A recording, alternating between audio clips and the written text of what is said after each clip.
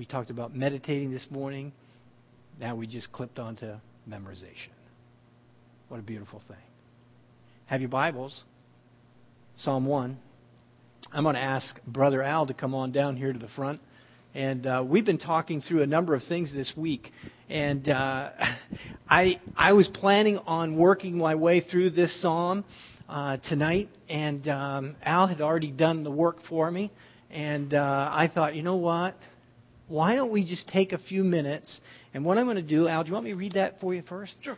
Just read the passage. And together you stay. Get right there in your seat there, buddy. And then you're going to be on live at 5 here. And we got here. There's no place to go, right? It's spring, so we just might as well stay inside. And so we won't be long. But I want him to share some of the key things that he was talking to us as men about on Saturday morning. It was really, really cool when you look at this psalm. And it fits with what we were talking about last Sunday night and also this morning. Because when we jump into the Sermon on the Mount, it starts with blessed are, right?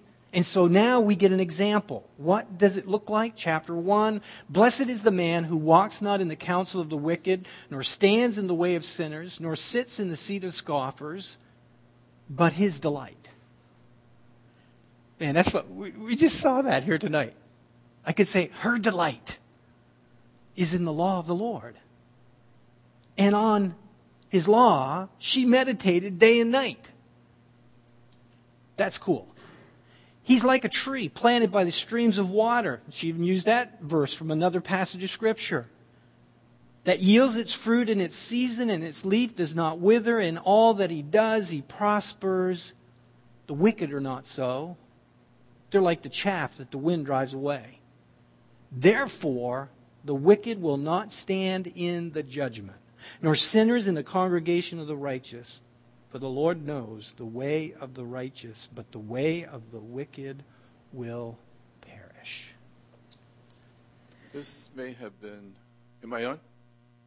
The most dangerous thing you have ever done. Brother Wayne and I go out to lunch at least once a week. I usually pay. Because he keeps saying to me, I paid last week. He knows I have memory problems. And he asked me if I was coming out tonight, if I was feeling good. Well, I'm not feeling good, but I'm here, so he has promised to pay from now on. We're changing restaurants as well. What we were doing when we get together is we just talk about what's going on. What he's reading, what I'm reading. And somehow, because I was reading Psalm 1, I said, I haven't outlined this yet, and I really have to outline something before I can understand it. So instead of resting this afternoon, I spent hours outlining this thing so I could share it with you. But I have 5 points, and I'm just going to take a few minutes. Were you planning on speaking after this? Okay, cool. He told me I had 5. Now that's just been expanded. One of the things that our sister has shown us tonight is that she is a blessed person, a blessed person. When you are going through tragedies and you don't know Jesus as your Savior, there are just so many horrifying things that go through your heart and mind. This psalm is about the blessed man, and it's never singular, it's always blessings to this man. And there's something special about this man who is blessed, because the first thing he talks about is he has an advantage over others. That's my first point. This blessed man has an advantage over other people, and his advantage really is God. I mean, he can live in a different country, he can go through different circumstances, but his advantage over people who are not blessed, because everybody is not blessed. If it was, he would have said everybody is blessed, but not everybody's not blessed. This man is blessed for various reasons. And it's a positive negative. The blessing is positive, but the way he introduces this psalm is a negative. He's blessed for the things he doesn't do. He doesn't walk in the counsel of the ungodly or stand in the way of sinners or sit in the seat of the scornful. In other words, he has some boundaries. He has some limits. And nowadays, it's almost sinful to say to somebody, you have to stop here. You can't go beyond this boundary. You have to have some limitations as to what you're going to do. Cervantes said in the 13th century, before a man can do things, there must be some things he will not do. And this man is blessed because there are some things he will not do. He will not walk in the counsel of the ungodly or hang around sinners. Now you say, well, if you're a believer, you're obviously not doing that. No, you can do this as a believer. You can listen to the counsel of what you're supposed to do when you get in a tragedy, or what you're supposed to do when you have loss, or what you're supposed to do when you have more loss than blessings, because this is a positive negative. He's blessed for the things he doesn't do. But for some of us, that's what we want. We don't want our kids to do certain things. We don't want certain things to happen to our families. And he's not only talking about the advantage that he has over others. My second point is he has an aversion to evil.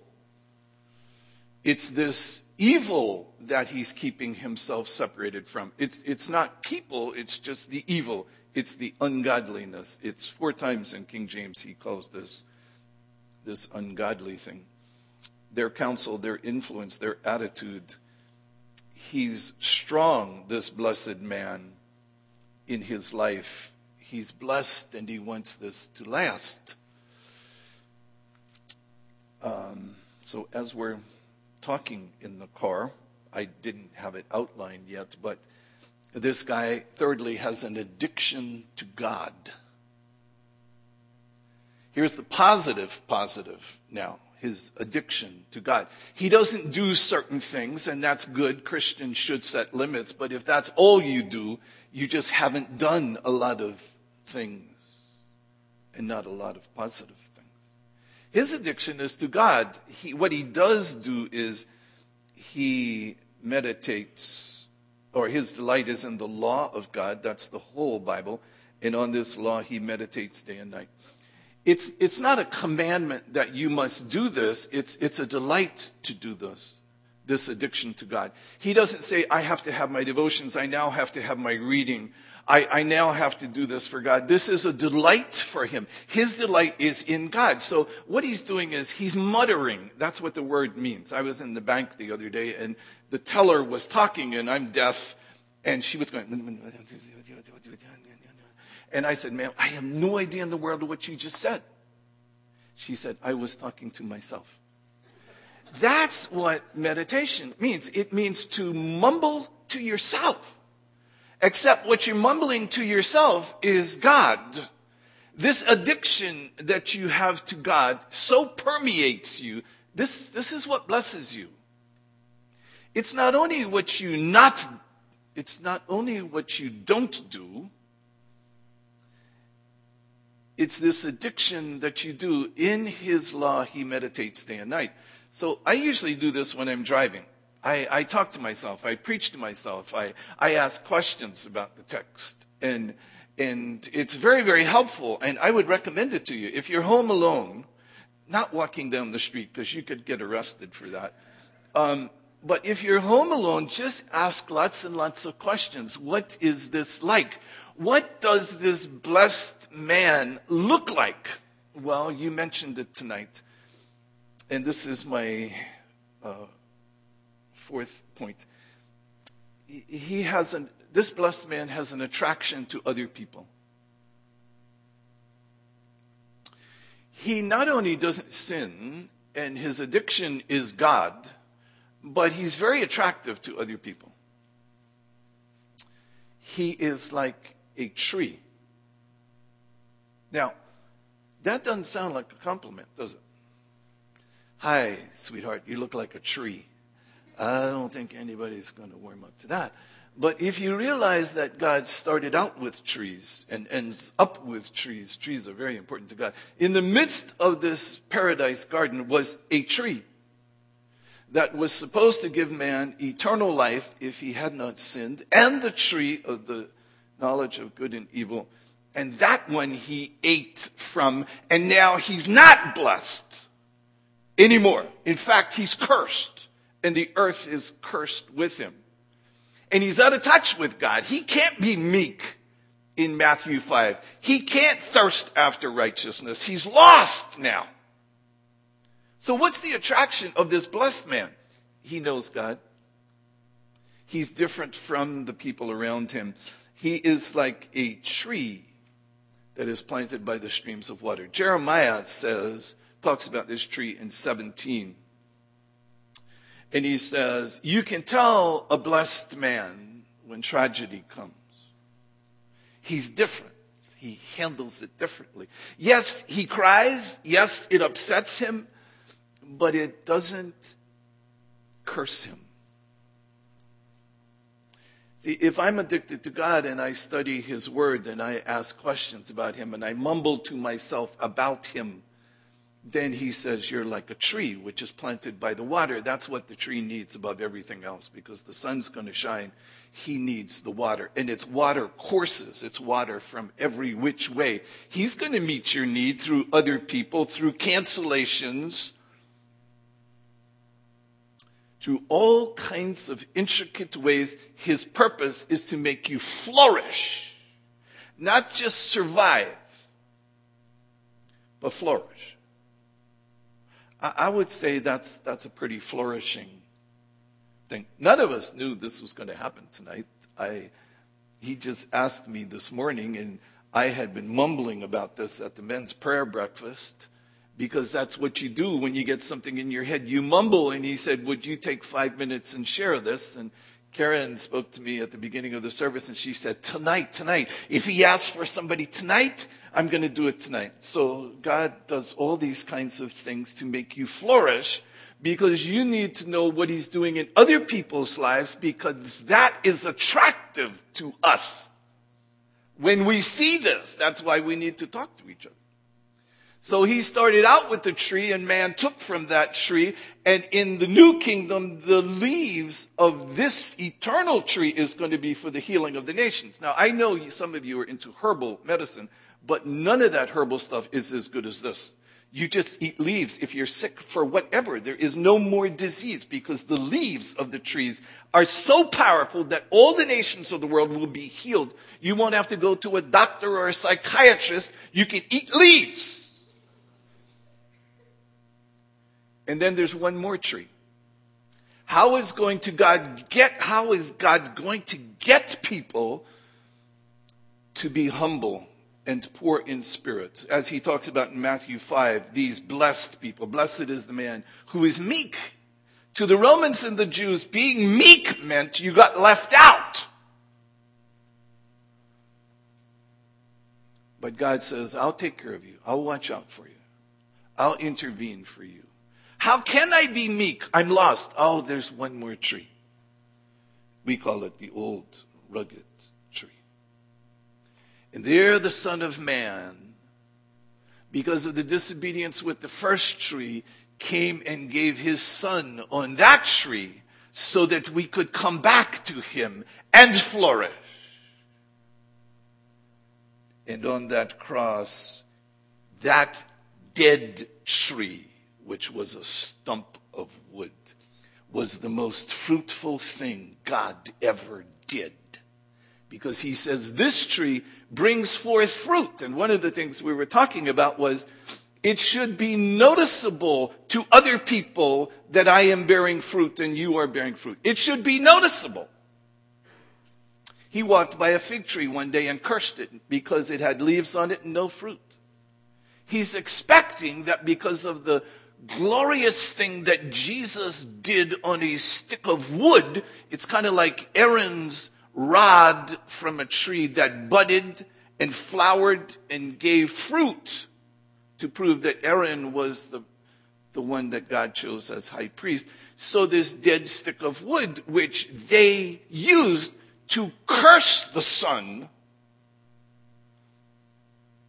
became the most fruitful thing that God ever did, even beyond creation. because nobody else could have done that. It's a fruitful tree by the rivers of water, whose leaf does not fade. I used to know the name of every plant at my house.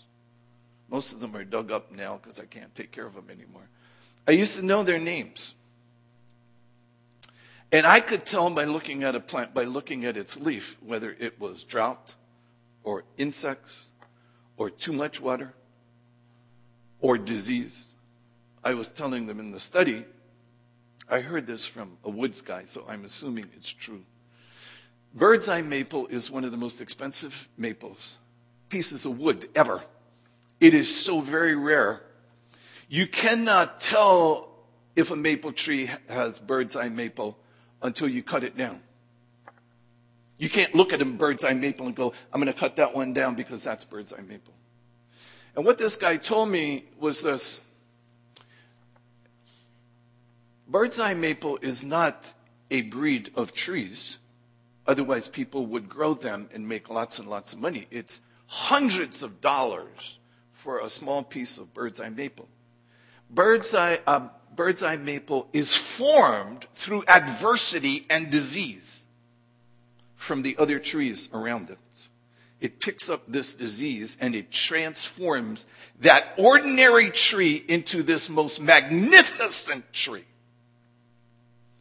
So that when you have stuff that you pick up from life in your family, with your kids, with your spouse, in your life, that should destroy you, it actually turns you into something which is attractive and beautiful and glorious if we handle this correctly. The wicked are not so. Not so much the wicked. See, there's not only an advantage over others when I'm blessed by Christ, or an aversion to evil, and we know what that does in the world, and an addiction to God and an attraction to others. But my last one is an apparent dilemma. The wicked are not so, but not like a tree, but like chaff. Chaff is the smallest part when you harvest. It's not grain, it's not stem, it's just trash. It's the little itty bitty pieces on the outside of all of this that the wind blows away. That's exactly what a wicked person is like. That's the value that a wicked person has. And yet Jesus Christ went to the cross, to that dead tree, that he might redeem these wicked people to himself.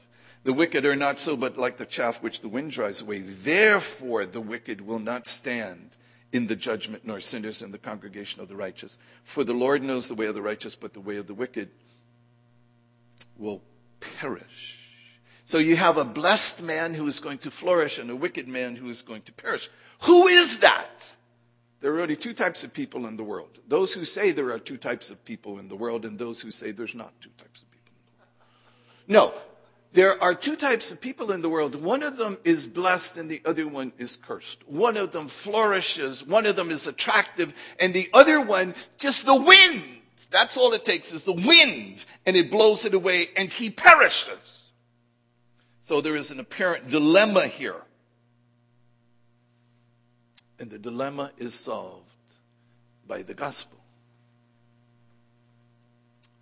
Because the price that Jesus paid, not for a bird's eye maple, okay? If we were stunning individuals of character and worth, and Jesus died for us, that's one thing. We were chaff. We were lost. We were perishing. And the apparent dilemma is, how does he get these wicked people to be blessed? How can he say when he gets to the New Testament, blessed is the man who's persecuted, who suffers for righteousness' sake, who thirsts after God? What wicked man do you know who thirsts after God? There has to be this glorious message of the gospel, where the most blessed man in the universe became the cursed man. And that's good news of the gospel. When I receive that, then I can be meek and I can be humble, and God is going to take care of me. And most of all, he's going to bless me. So Paul says in Ephesians, blessed be our Father, who in Jesus Christ has solved this apparent dilemma, which is, I'm about to perish. I am lost. I am so unattractive. And the only person in the universe who finds me attractive because I'm chaff is God Almighty himself. And he buys me and is transforming me from chaff into a tree that flourishes by rivers of water. That's all the people he surrounds us with. That's all the circumstances he puts together when our life looks like a shambles. The wicked, not so, unless the dilemma is solved. And on that dead stick of wood that we call a cross, which used to be a tree, which no longer is, God did this transforming, magnificent act of solving the dilemma. And above everything else that's going on in your life, you are blessed if you know Jesus Christ. You are so blessed. Not just here and now, but when you die, when you're gone, when it's over, then the blessing just begins. So that's my 5-minute introduction to blessed are all these people because the dilemma is solved. And now you know why I wanted him to share that.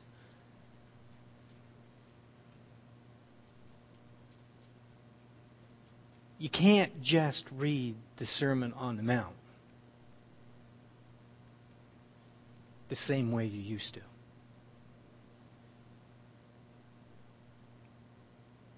He's going to begin to unfold right in those opening 10 verses we'll look at next Sunday morning. Read them again. Blessed are. Is that where we are? That's the challenge. And we know, in theory, we are blessed. But what about in practice? Does it show? That word attraction, very, very key. Thank you very much, Al, for sharing. Go home, get some rest. Karen, for sharing. And for all of us, we've been blessed, have we not? In the lives of his people. Let's pray together. Dear God, we thank you for the evening.